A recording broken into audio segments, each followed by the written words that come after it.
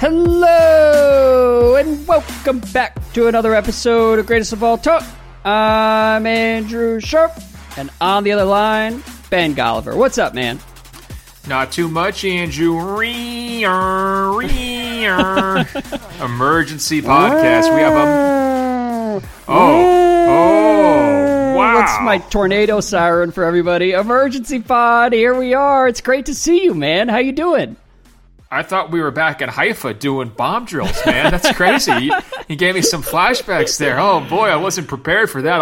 I'll tell you that story some other time, hiding below the elementary school in fourth grade. Oof, that was a tough one. But, look, we got a big trade to talk about here. The Portland Trailblazers finally dealt Damian Lillard, and they did not send him to the Miami Heat. They did not send him to the Toronto Raptors or any of the other places that have been rumored recently. They sent him to the Milwaukee Bucks, the first major acquisition of the Giannis Inc. era. I mean, topping the Jrue Holiday trade in 2020 for sure. Just for a little extra spice here on the GOAT, the Phoenix Suns wedged their way in and dumped DeAndre Ayton to the Portland Trailblazers, where maybe he'll never be heard from again. So a really spicy three-team trade for us. But I want to go back to one thing I said, I think it was last week or maybe the week before. Do you remember when I was doing like the meathead logic for Giannis, where it was like, well, LeBron got this completely overhauled supporting cast, and Steph Curry, he got Chris Paul, right? And Jason Tatum, he got Kristaps Porzingis. Like, who am I getting? What are some players I've heard of that are going to be coming to Milwaukee to help me out on the title chase this year? Right on schedule. And frankly, to my surprise, because I didn't think they had enough to get this type of deal done, they bring in someone that Giannis has definitely heard of before. Damian Lillard, 2 top 5 scorers from last season on the same team, a guy who's made his name in the NBA with late game scoring and clutch shot making, going to a team that arguably needs those skills more than almost anybody this side of the Boston Celtics, who fall to pieces in the fourth quarter of big moments, a lot of the times in the playoffs. What an interesting gamble by Milwaukee.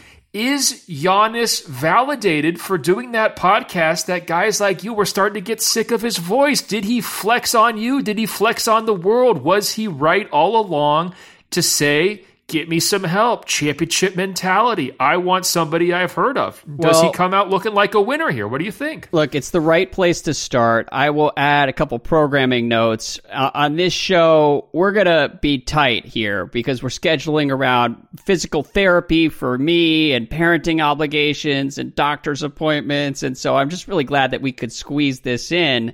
And we will be back with another full episode later in the week. Wait, so you're telling me there's a doctor in D.C. who's got like a foam roller and he's waiting for you to show up and you just left him on the bed so you could come and have this conversation, emergency conversation with the GOATs? Is that what happened?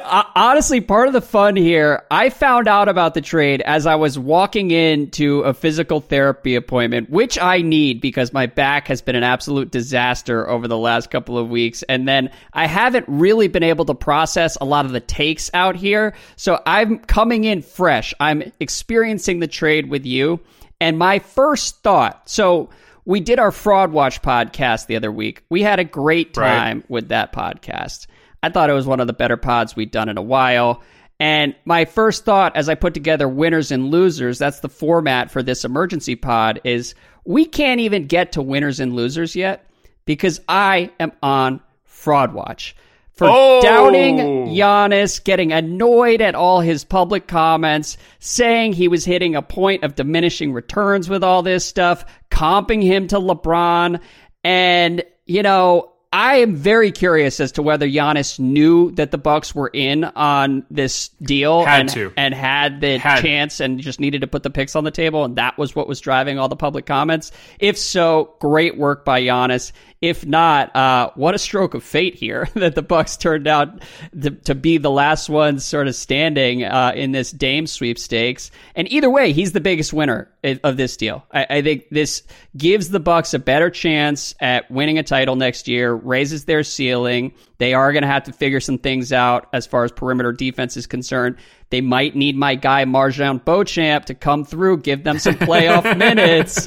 Right on schedule. But, I mean, look, I think he played this perfectly and applied the pressure appropriately to the Bucks, and I would not have been nearly as skeptical of Giannis's approach had I considered this like a real possibility for Milwaukee. And so the Bucks are huge winners as well. Yeah, no, that's why it feels a little bit surprising. They did a nice job of keeping themselves out of the conversation, and probably maybe that helped with the price. They didn't give up all that much. Obviously, Jrue Holiday, they have to send Grayson Allen to Phoenix. They've got to send a first-round pick and some pick swaps down the road, and those could be really good assets, depending on how things go with Giannis. But if you're talking about, hey, this is a franchise that kind of feels like its current group is most likely going to hit a wall again in the postseason. And you had rightly pointed out when we were talking Bucks a week or two ago, Jrue Holiday and his shortcomings as a player were a big reason why it was hard to talk yourself into the Milwaukee Bucks winning the title this season. If you need to make an upgrade in that spot, it's a very bold, well-timed, calculated, and I think pretty savvy move by the Milwaukee Bucks. Part of the reason why I was defending Giannis this summer was because he really hasn't raised his voice publicly all that often, and I think he kind of deserved a chance to do that after all of these years. And I like the response from the Bucks front office. It feels respectful, right? They're saying, look, we know this isn't going to guarantee that you're going to sign a contract extension and stay with Milwaukee forever, but this is a good faith effort to give you a big swing on a player with real talent who will likely be the best point guard in the Eastern Conference this season, who's going to give you a shot to get back to the finals and to really do it. That's all anybody can ask for an organization, especially a small market organization. So absolutely, Giannis wins not only because of the flex and like having it come through, but he also wins because he's got an organization on the other side of it that's amenable to that idea, that's willing to stick its neck out on his behalf and make the most of his prime as opposed to twiddling their thumbs. It was a source of frustration for me. I said it multiple times on this podcast. They didn't get anybody at all who's going to be a positive difference maker this summer for Giannis, and now they have. They just waited until less than a week before media day. I think it's going to be a really clean fit. That's the other reason why I'm excited about this this pairing for Giannis. Let's start with personalities, not game, right? Damian Lillard gets talked about a heck of a lot more about rapping and annoying trade rumors and non-basketball stuff, but for the vast majority of his career, he's kind of been one of these pure hooper types. He's lived in the gym. He's honed his three-point shot. He's been, to me, he's a less annoying person than I think a lot of people view him. The conversation that kind of emanates from him.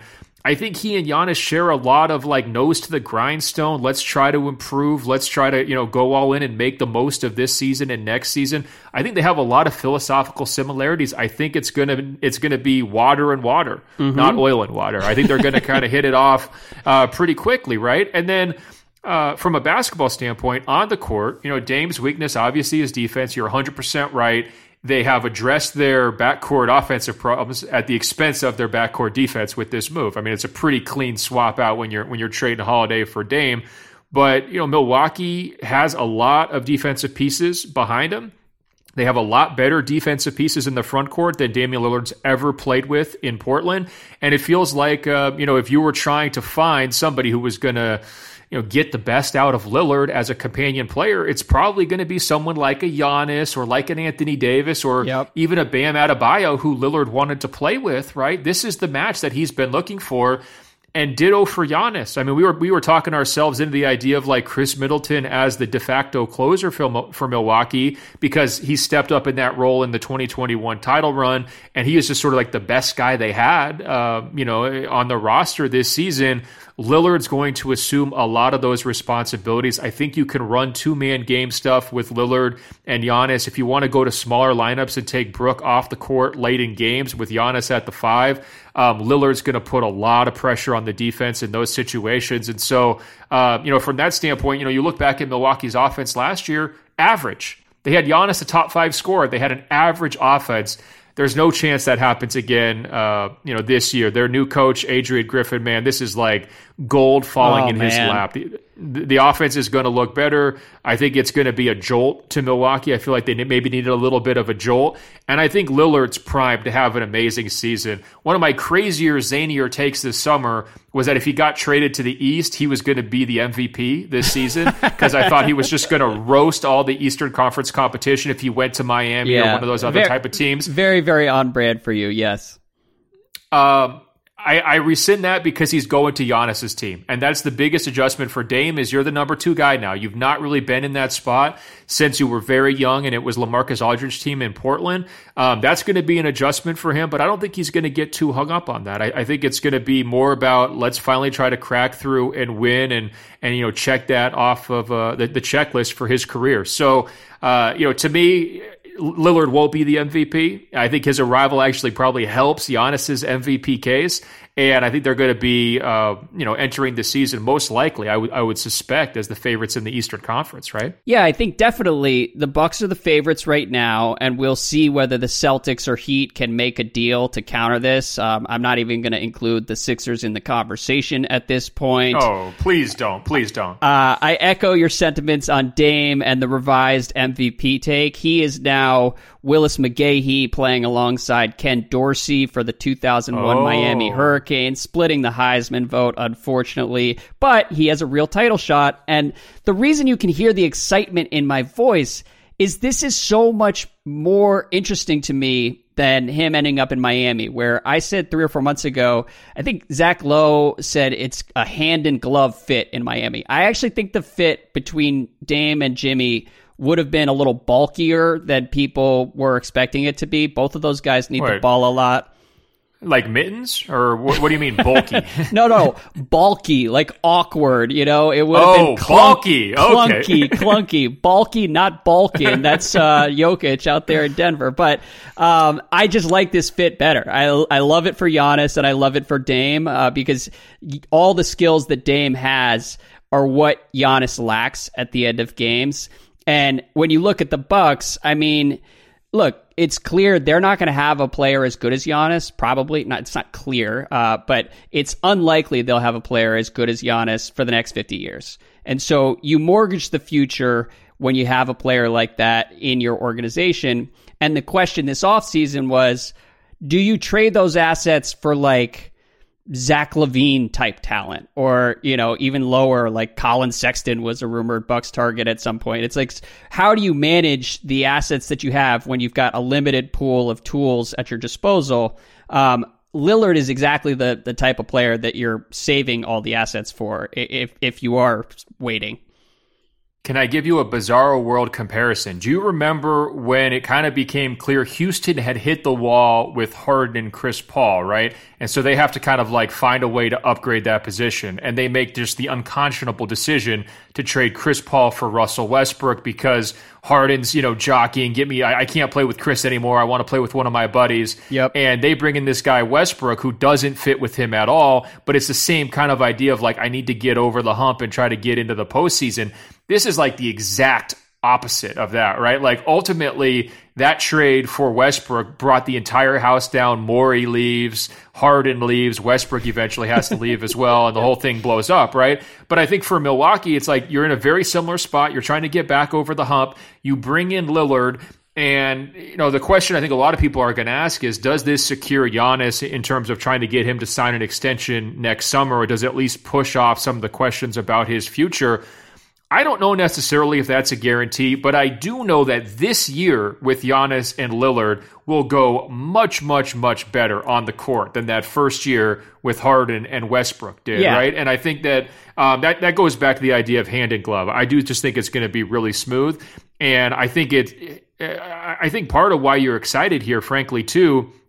One, it's not just every star goes to South Beach, right? There's going to be a big difference between that Lake Michigan waterfront in January compared to South Beach in January, right? It's going to be a little bit different. Dame's going to have to sacrifice on that front a little bit, but it's a new story, a new wrinkle for the overall NBA landscape. I think that's probably contributing to your excitement.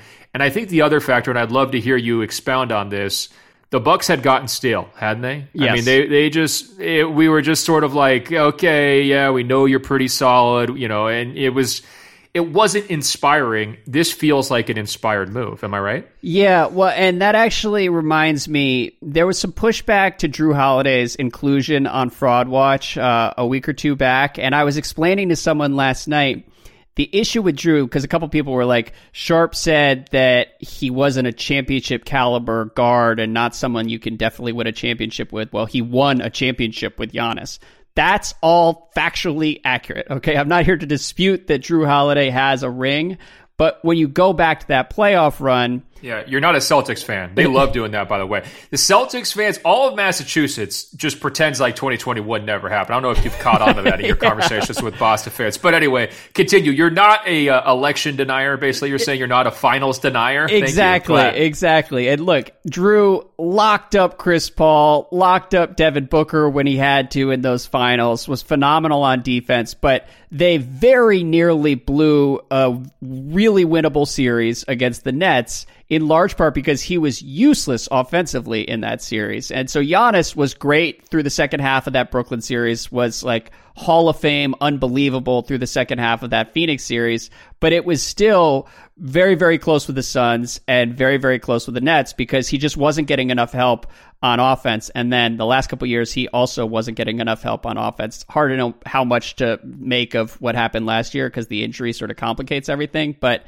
in general, when you project forward, I think Jrue Holiday was a pretty clear weak link. And now you look at the rest of the roster, Chris Middleton needs to stay healthy. They need to find some help on the wing, but I think an argument in favor of the Bucks as being the favorites in the East and potentially title favorites, or certainly like at the very top of that list, is that they have 9 months to figure out how to solve some of the perimeter defense issues and how to get one or two other guys. And right now, I just like their core a lot better moving forward. Now, I'm curious. Let me just build on that thought real quick because last season it was weird with Giannis getting injured, but here's the difference between Jrue Holiday and Damian Lillard.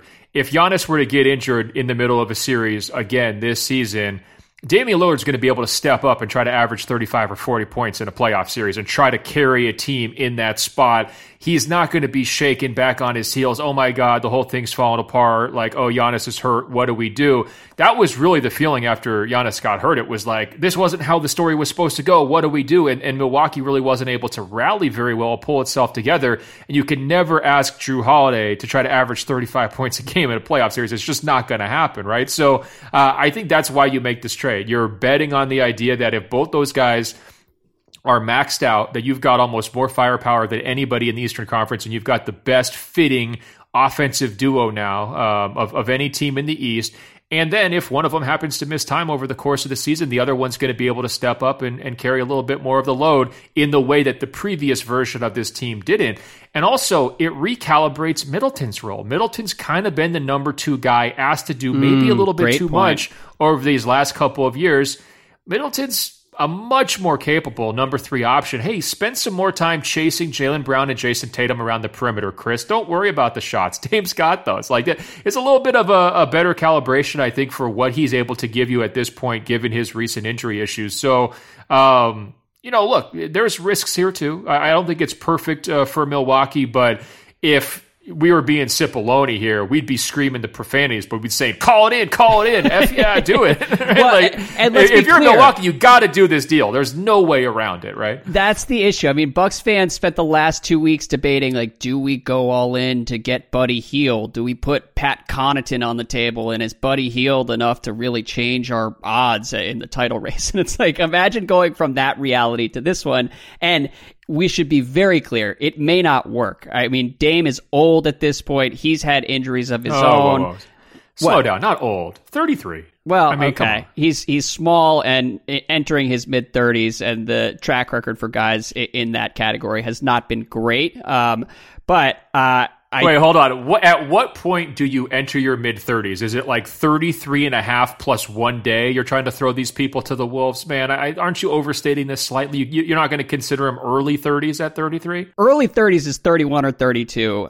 You're firmly in your mid-30s once you start struggling with like crippling back pain out of nowhere. So I check that box. I don't know whether Dame checks that box. I know he had that weird ab injury a couple years ago, but hopefully he will be better than mid-30s Kemba. Let's put it that way. And I think he will. I'm not worried about it. I am still shell-shocked. When I look at the Bucks roster, it's hard for me to unsee how useless Jay Crowder was during the playoff run a year ago. And now he's like firmly in the rotation. So hopefully... he's going to get wide open shots. His cardio, Jay cardio, it will be rewarded this year. Nobody's guarding him when he's on the court, so he should have an opportunity. I just do want to draw one distinction between you and Damian Lillard as you're trying to, put yourself in the same category as this guy. I believe he had an abdominal muscle tear, and I think to have one of those, you have to have abdominal muscles. Right. So I think that's maybe a slight distinction between professional athletes and podcasters like ourselves. Well, that's one of the things I'm discovering here, Ben. Your core is important. Apparently, running every day for 4 years and never working on my core was a poor strategy. All right, let's move further down the winners and losers list. Obviously, well, who's a loser? Give me a loser. Because we spent 20 minutes just kind of slurping the Bucks, to be honest, slurping Giannis, giving Dame some love. Who came out on the short end of this trade? Yes, and to further articulate the Bucks point, it may not work, but I think it's a calculated risk that from a process standpoint was the smart thing to do. And they're not going to do any better with those assets than Damian Lillard with a couple of years left on a max deal, and they're in good shape now. And as far as Damian Lillard, he might be a loser. Okay, well, but he also might be the best player Milwaukee's ever traded for. We got to go back in the archives. I mean, I know they traded out Kareem. They've had some big deals, but I don't remember anybody in my lifetime a bigger trade than getting Dame Lillard. So that's why you kind of have to do it. But anyway, why does he lose? Is it the weather, not getting his wish to go to South Beach? He was probably imagining rapping with Rick Ross. This whole chapter is going to be bigger for his rap career. Now he's got to settle in and get some puffer jackets. I mean, why does he lose? Well, I mean, I'm not sure. It certainly seemed like Dame and his people had their hearts set on Miami for the last 4 months. Miami behaved as if that were the case. Lillard's agent in the wake of this deal said they did everything they could to acquire Dame.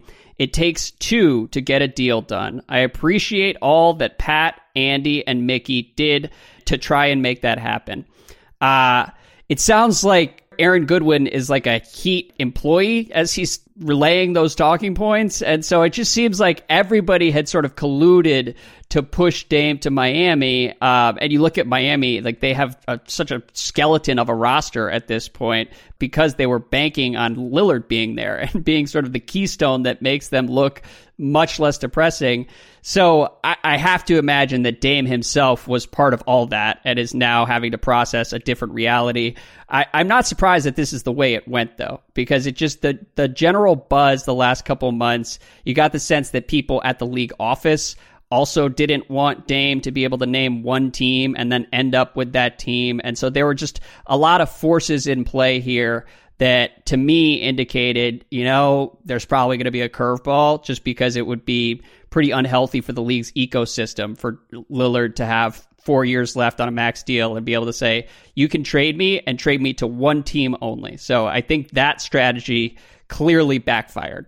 Yeah, but I think that is not going to take him long to realize what he's landed in with Milwaukee. I think he's going to arrive there, understand that it's a winning organization. They've had a real consistent track record of that over the last 6-7 years. That's what he was looking for in Portland. That's why he was interested in Miami in the first place. I think he's going to form a bond with Giannis. I think he's going to understand that, this could wind up actually being a better fit for him. As you were describing earlier, he's a smart basketball guy. And, I think that he's probably relieved to a certain degree to have all this stuff behind him and to not being forced to go to, media day next week in Portland saying, oh yeah, me, Scoot, Shaden, and Anthony Simons, we're just going to make it work. It's going to be great, right? I think he's a winner from that front, just from the fact that he got his wish and he did get traded. He didn't have to wait until the trade deadline like a Kevin Durant.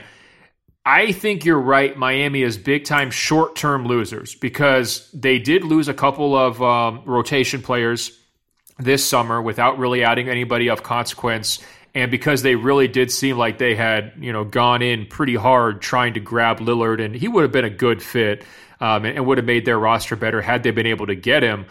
But I don't think that they should be looked at as like some failure within this trade, because ultimately Portland got back a young centerpiece in Ayton. Mm-hmm. They got back Jrue Holiday, who they could probably flip for some first-round picks. They got back a high-quality first-round pick from Milwaukee.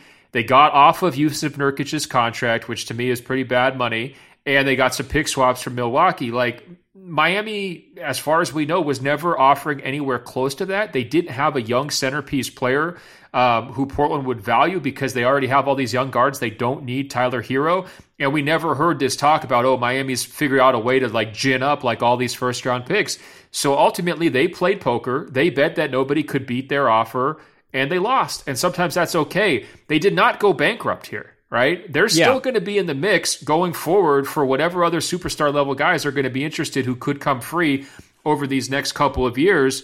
You look at Embiid, he's got ties to Jimmy. Like we said, Giannis is still going to, his future is not solidified necessarily by this trade, although I do think it's now much more likely he stays in Milwaukee for at least the next couple of years, maybe as opposed to it was before they made this trade. You look at Donovan Mitchell, there's going to be some other names that pop up, and Miami is always at the top of everybody's list, and now they just roll their assets over, and maybe they take a short-term hit this season, where I don't necessarily view them as in the top tier of title contenders in the Eastern Conference right now. I would say maybe they're closer to that second tier. They look more like an 8 seed, which they were, than the underdog, amazing story that blew through the Eastern Conference and embarrassed the Boston Celtics along the way. But, I think it could be a short-term pain for a longer-term gain, right? Yeah, I actually think that's a great read on it. I think if the take is the Heat could have traded for Damian Lillard and they would not have ultimately won a championship at any point over the next 2 or 3 years, and they would have forfeited their entire future for the rest of this decade in order to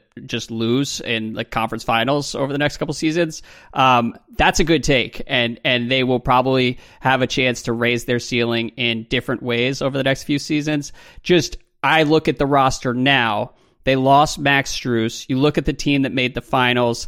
Caleb Martin was having like an out-of-body experience for a couple games against Boston, was not the same guy in the finals, is probably not going to be the same guy going forward. Even if he is, how do you re-sign him? They're still paying Duncan Robinson. Kevin Love, the husk of Kevin Love, was a key contributor during that playoff run. Kyle Lowry, too. So, there's just a lot of guys that question. I don't feel comfortable betting on again. No, I agree. I think that they're coming back to earth, but does Miami kind of have the best of both worlds, because they are always in the mix for these kinds of players who can drive title runs? I just don't feel like the Heat fans or the Heat media around them put as much pressure on them to be in the title mix every single year as the Celtics media mafia, or even as the Bucks conversation developing around with Giannis. It's like this absolute disaster if Giannis loses in the first round.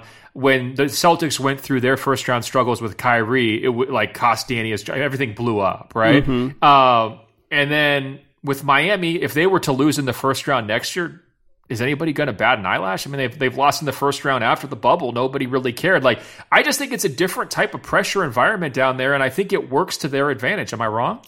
You're not wrong. And I know a number of Heat fans who do appreciate the fact that the Heat just play hard throughout the regular season and are entertaining to watch on a regular basis in December, January, and February, even as some of the regular seasons get pretty ugly. They haven't been a great regular season team, but they always play hard and have random role players that their fans fall in love with. And again, this is how my brother-in-law experiences the Heat. He's always yeah, do we have a title shot?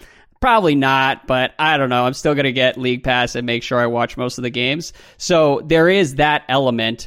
Well, that's what I'm saying. So your brother-in-law, as a Heat fan, is probably shrugging his shoulders, right? But I know you got some Celtics fans in your family. Let's imagine the Celtics had been the rumored destination for Dame for 3 or 4 months, and then he goes to Miami. It would be pitchforks. They'd be coming for Brad. They'd be going after the ownership. Everybody would be lighting the TD Garden on fire. Am I right? Well, and look, the Heat fans that I know in real life are going to be pretty reasonable about this and recover just fine. There were a bunch of random Heat fans on NBA Twitter. We talked about this back during the finals. I kind of feel like an outsider among Heat culture, and Heat internet is pretty much foreign to me as well. So these random people would pop up getting like thousands of likes talking all kinds of shit about how they were going to get Damian Lillard, and that's where it's been for like 4 months with Heat Twitter, and how everybody was stupid for trying to like gin up these other scenarios and everything else. It was staring them right in the face. Nikola Jovic, super valuable and shouldn't be undervalued by the national media. All this stuff is now nonsense in retrospect, and so I will read from another Heat fan I know in real life on Twitter, Rohan Nadkarni from Sports Illustrated. He tweets, objectively, the funniest outcome here was Dame not getting traded to Miami after all the posturing and chest thumping this summer. But the newest, funniest outcome is the Heat eliminating the Bucks in the playoffs again anyways. Credit to Rohan. He's right about that. Feel like it's probably a long shot at this point, now that Max Strus is in Cleveland and is not going to hit like a million threes. But look, Jimmy Butler's still there, and Jimmy Butler was the one who eliminated the Bucks last season. He was unbelievably good in that first round series. I just think, Kyle Lowry better get some compression socks, man. Something that he's going to kind of, be able to extend the life of those legs against a Damian Lillard in that particular matchup, man. I can't see that again. And listen, people forget Milwaukee eliminated Miami, too. Like, that wasn't that long ago, 2021, right? Whatever Milwaukee is going to give Jay Crowder over the next couple months, Miami needs to give like 3 or 4 times as much to Kyle Lowry and just hope for the best from there. We'll see where the Heat end up. The other major player here that we have to discuss while we have this limited window for the emergency episode, Joe Cronin and the Portland Trailblazers. What do you think of how they made out here? I am fairly impressed after being skeptical that they were going to be able to get anything of real value here. I look at that roster, look at the haul here. I expect them to flip Jrue at some point over the next 3 or 4 months. Man, oh man, what a win for the Blazers.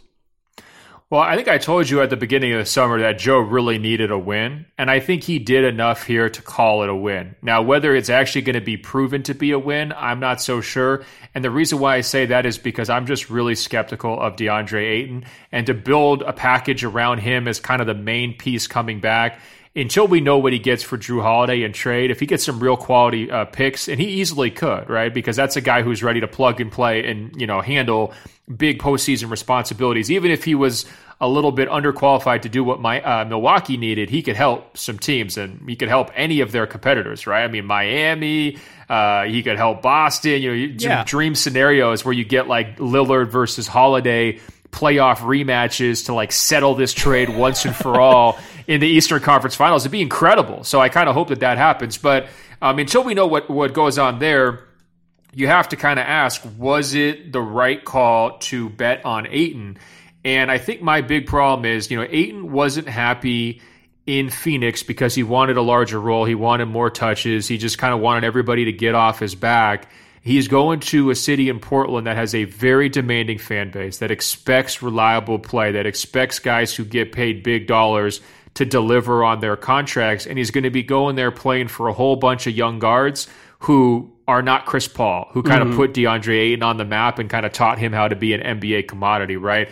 I think there's a very, very, very good likelihood that DeAndre Ayton winds up letting people down in Portland, and he winds up being not even close to a fan favorite and most likely a scapegoat as people are going through what I think is going to be a couple of long, tough losing seasons. So the fact that Portland, was able to get rid of Nurkic, I think that's a win. The fact that they're betting on Ayton, and he only has 3 years left on his contract, so it's not the worst thing in the world. But to try to fashion the next era around him, I just don't think they're going to be able to do that. Yeah. And I don't think he's going to be able to step up and be the guy he always wanted to be in Phoenix. He's just not that dude. He's not as good as he thinks he is, and I think he's about to have a rude awakening here over the next 18 months, and that colors my perception of how well Portland actually did. But I will say the reason why you call it a win is he didn't settle for that Miami package. Cronin didn't. He took his time. He constructed a pretty smart trade in terms of being able to get multiple different pieces and valuable pick assets that will help them sometime down the road. And he did it all before things got weird during training camp. And he basically gave Scoot Henderson the car keys, which was an important step as well. So I think all things considered, if you rewind to when they were first tanking before they actually got the number 3 pick, if you gave people the option of like, look, Dame's going to be upset. Like you go back to March 1 and you say, look, Dame's not cool with this idea of shutting him down. But he's probably going to be asking for a trade this summer. It could get ugly. We're going to give you Scoot, Ayton, Jrue Holiday to trade, a first-round pick from Milwaukee, multiple pick swaps, and you're going to get rid of Nurkic. I think a lot of Blazers fans, especially the ones that kind of like sat down and were able to just kind of mull on the end of the Lillard experience and get those feelings out. I think the rational minds among them would have been cool with that deal. Yeah, and you look at where they are now and where Cronin is now. He was squarely on fraud watch. New in the job, people weren't sure he was going to be able to navigate this, particularly after those first few weeks where it became something of a standoff. And others around the league were like, what the hell are the Blazers doing? They owe it to Dame Lillard to trade him. They're obviously going to have to settle for whatever Miami is putting on the table. Just take the assets the Heat are putting out there and stop prolonging this like a fucking amateur. Like people relayed that to me when we were in Vegas. Like they did. Cronin is being an idiot. And that's just wrong. Prolonging has worked. Yeah, prolonging worked. And DeAndre Ayton, I freely concede that may be sort of a win the press conference type move and something that makes this deal look better on paper today than it will ultimately look in retrospect. I think the reason I like the offer they got from Miami the offer they got from Milwaukee relative to what Miami was offering is I trust the Heat to find a way to stay pretty decent through the end of this decade. So whatever picks Miami was throwing out there weren't going to be all that valuable. Whereas Milwaukee very clearly has mortgaged the future for the next couple seasons of Giannis and Lillard. And then who the hell knows what that small market organization is going to look like. And so on that basis alone, I prefer the long-term assets as lottery tickets. I also think they'll be able to get good value for Jrue. So that's like a real superstar haul at the end of all this. And that honestly seemed impossible given the way Lillard approached the process through the first couple months and some of the messaging that was coming out of his camp. And that's the other point I have on Cronin is when I say Lillard mismanages, I think if he had listed a group of 5 teams that he was willing to go to and had most of those teams be options that weren't going to have the assets to really get in the mix and make a deal, Portland would have probably been obligated to trade him to the Heat. The Heat would have had the best offer among that group by sort of messaging early on that the Heat were the only team he wanted to go to.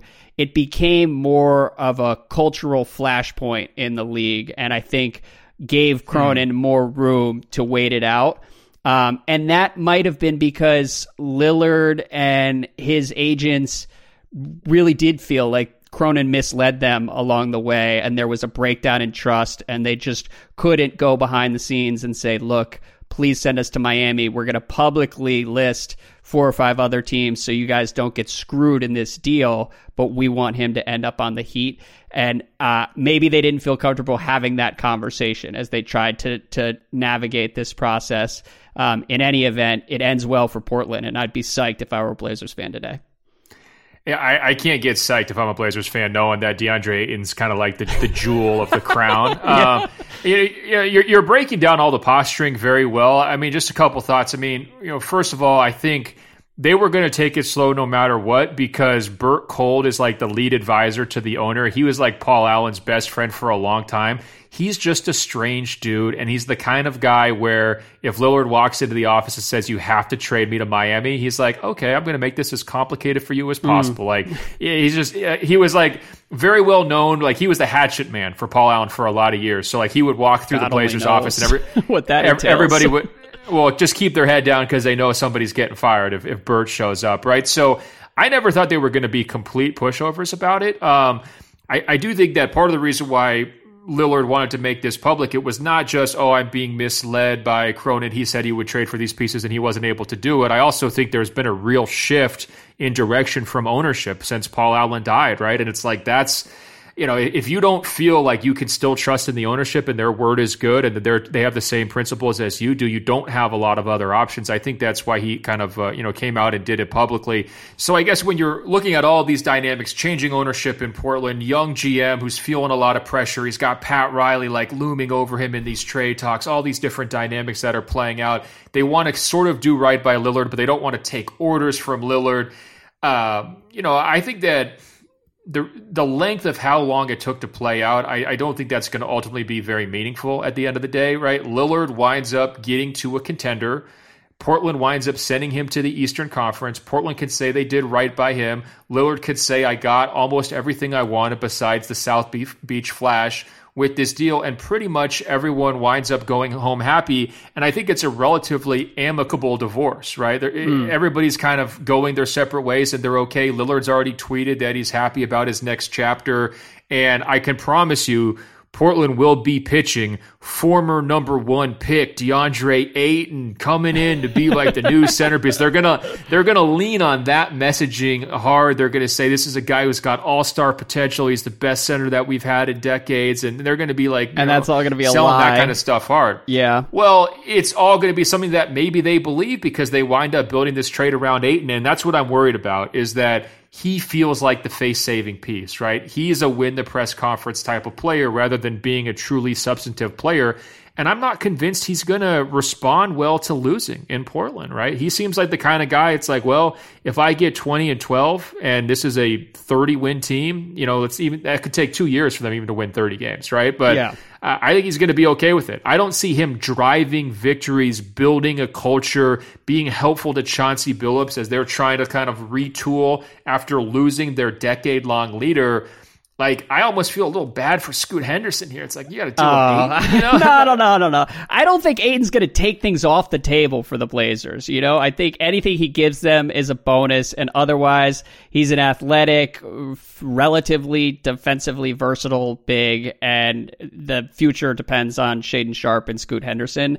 But I don't think he's like some albatross that they're now stuck with for the next couple of years, unless the idea is they're actually going to like build the offense around DeAndre Ayton, which would be stupid. Yeah. Wouldn't put it past Chauncey Billups and the Blazers organization as they try to like spin this. No, it's NBA politics though. He's coming in. He's 25. He thinks he has all-star potential. He's a former number 1 pick. He felt like he was underutilized in Phoenix. He's expecting the ball, bro. I promise you that. He's going to think that he's going to be a lead option, and it's going to be on everybody involved who are all relatively inexperienced in this, equation. Chauncey's inexperienced. Scoot's obviously coming in brand new as a teenage point guard. Anthony Simons isn't exactly a pass-first playmaker. Yep. And Ayton, who's never really been anything more than a 4th option. All these guys are going to be trying to figure it out, and I think that could get kind of messy. Okay, so here's where we come to a unifying theory of DeAndre Ayton in Portland. DeAndre Ayton individually, the Blazers are probably losers for having to deal with DeAndre Ayton and sell themselves on DeAndre Ayton.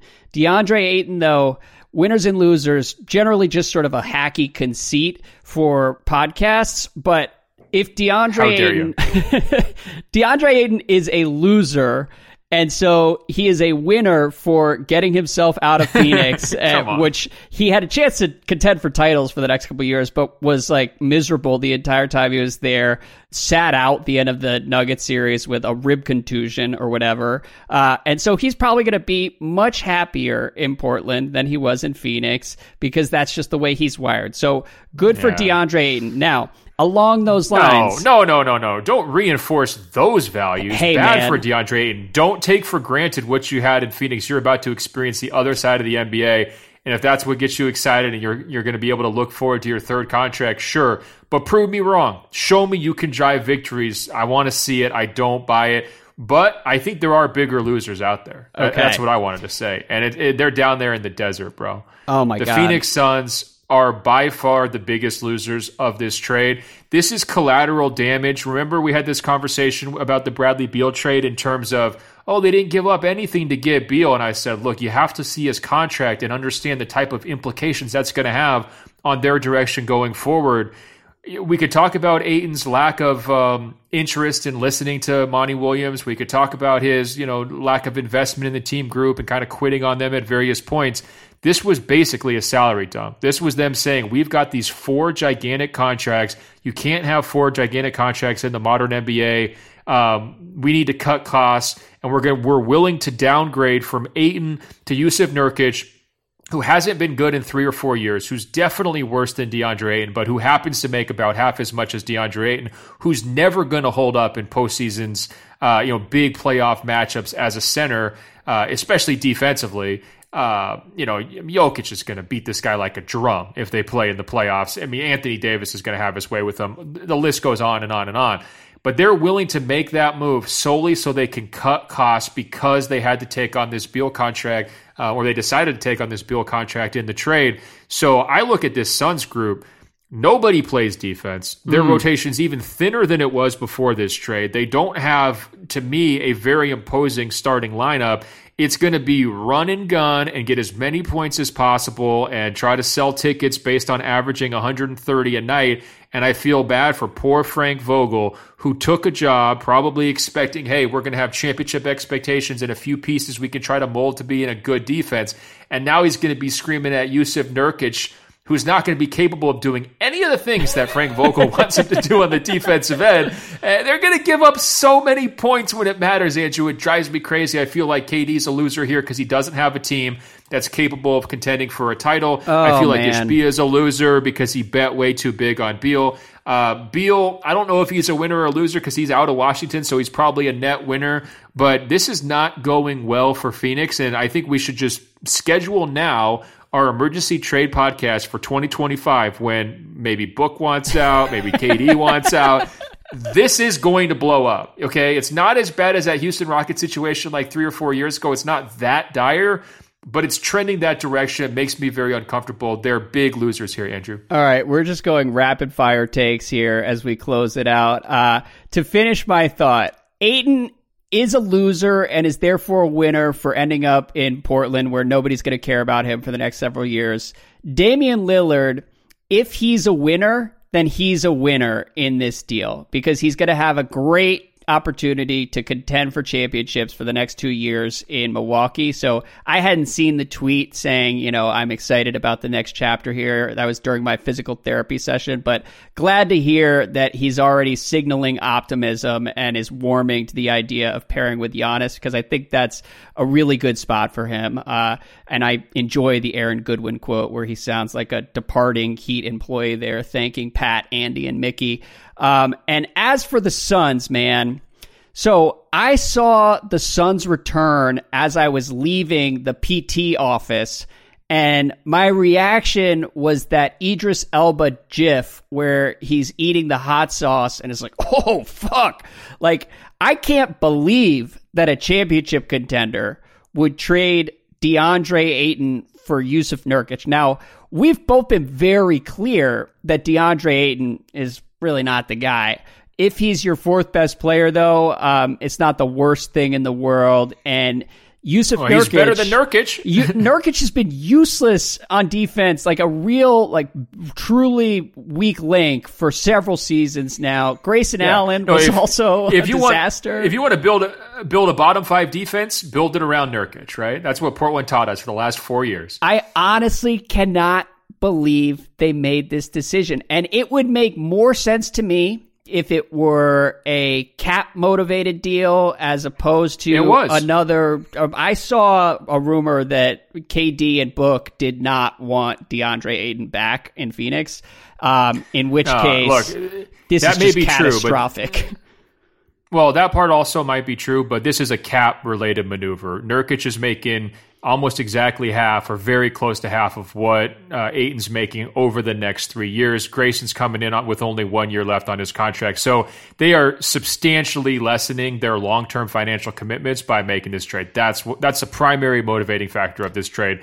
Regardless of his personality or anything else, that's why they did it. That's why they targeted Nurkic, because they needed somebody to play center in the trade. And they were looking for centers who were cheaper than Ayton, who were available, who they could try to sell to anybody, and that's the best they could come up up with, and that's why it's a disaster for them. Yeah, I'll be curious as to whether we get confirmation on that. It certainly validates your takes on the Suns earlier this summer, so a convenient explanation for you.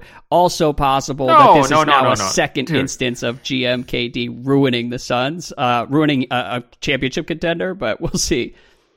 No, you got to understand how much they're paying those top three guys in this new cap environment. You're never going to be able to have 4 big contracts. Nobody else in the league has 4 big contracts. It's just not going to be a thing.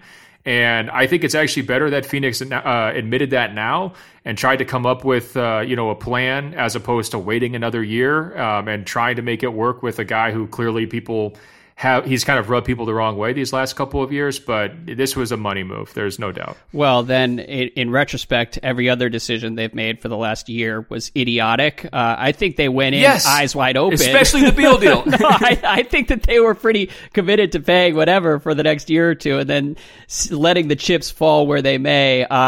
Last note here, Masai would have been on Fraud Watch for me, and my plan was to say that both Masai and Masai's haters were on Fraud Watch. We went too long on the Fraud Watch episode, so we didn't get to really discuss it.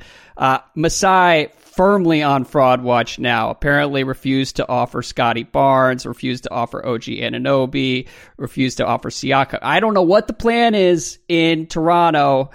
There's a lot of buzz about offers that Masai just refused to entertain. Sean Hyken reported, somebody I know who's dealt with Toronto's front office that I talked to this week called Masai the guy in your fantasy league who offers 5 trades a week and cancels at the last minute before you can decide whether to accept them or not. Really enjoy that report because I am that guy in my fantasy basketball league.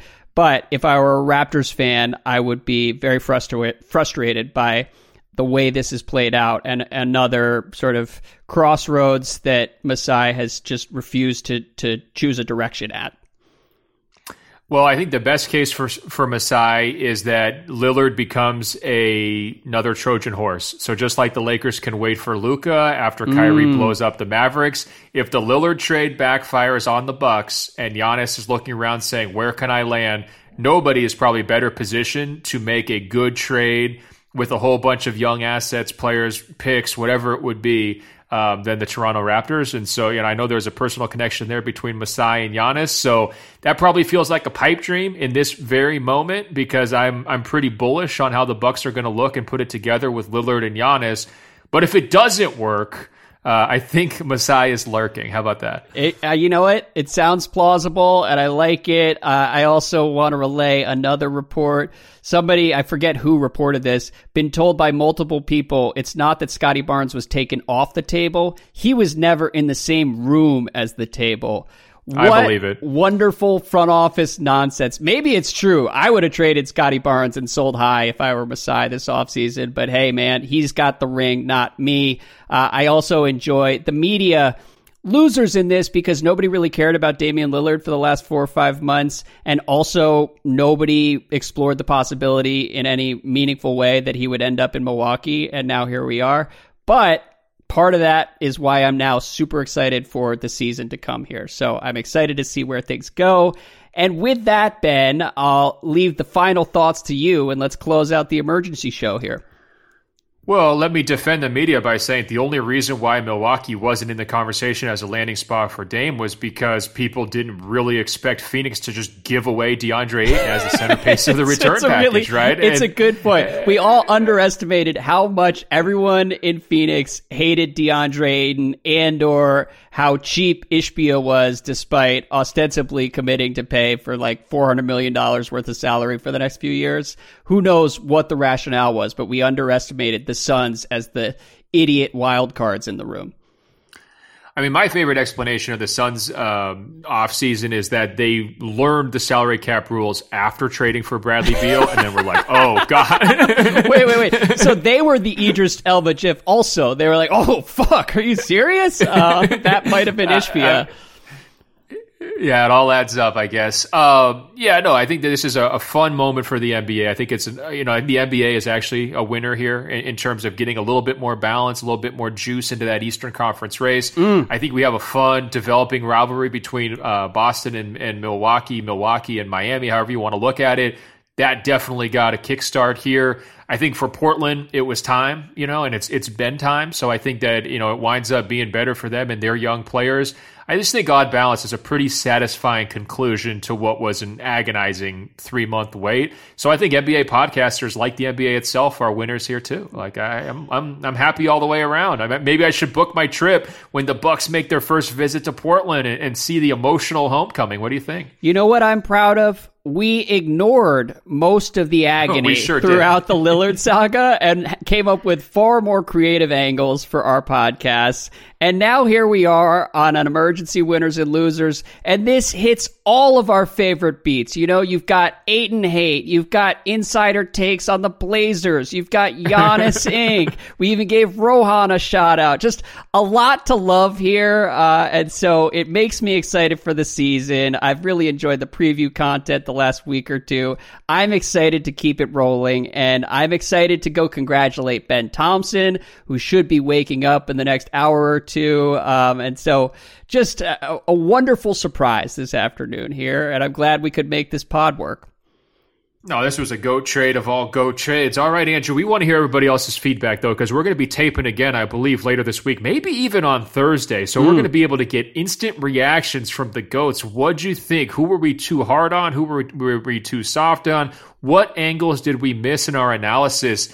And where should Jrue Holiday go? I think that's a really fun question because imagine it's Jrue Holiday instead of Kyle Lowry somehow down there in Miami, right? Imagine if it's Jrue Holiday as maybe a supercharged Marcus Smart, after that offseason juggle. You got maybe a backcourt of Derek White and Jrue Holiday for Boston alongside the big dogs in the front court. Wow, that's a juicy team. I might actually have to start showing some respect to the Boston Celtics and the green beer drinkers. So I kind of hope Portland turns this into, an arms race, basically. You know, and they just sent Lillard to one part of the Eastern Conference arms race, and then let's just auction Holiday off and get it even more exciting. Now, that would be my dream scenario. But if you've got other holiday destinations, we want to hear them.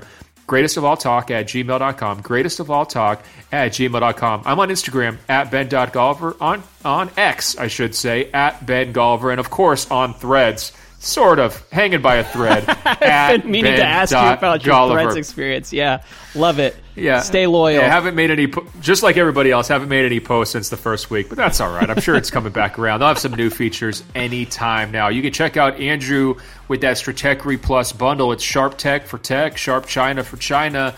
This show for basketball all in one place for a low price, so be sure to subscribe. All right, Andrew, until later this week, I will talk to you. Take it easy, man.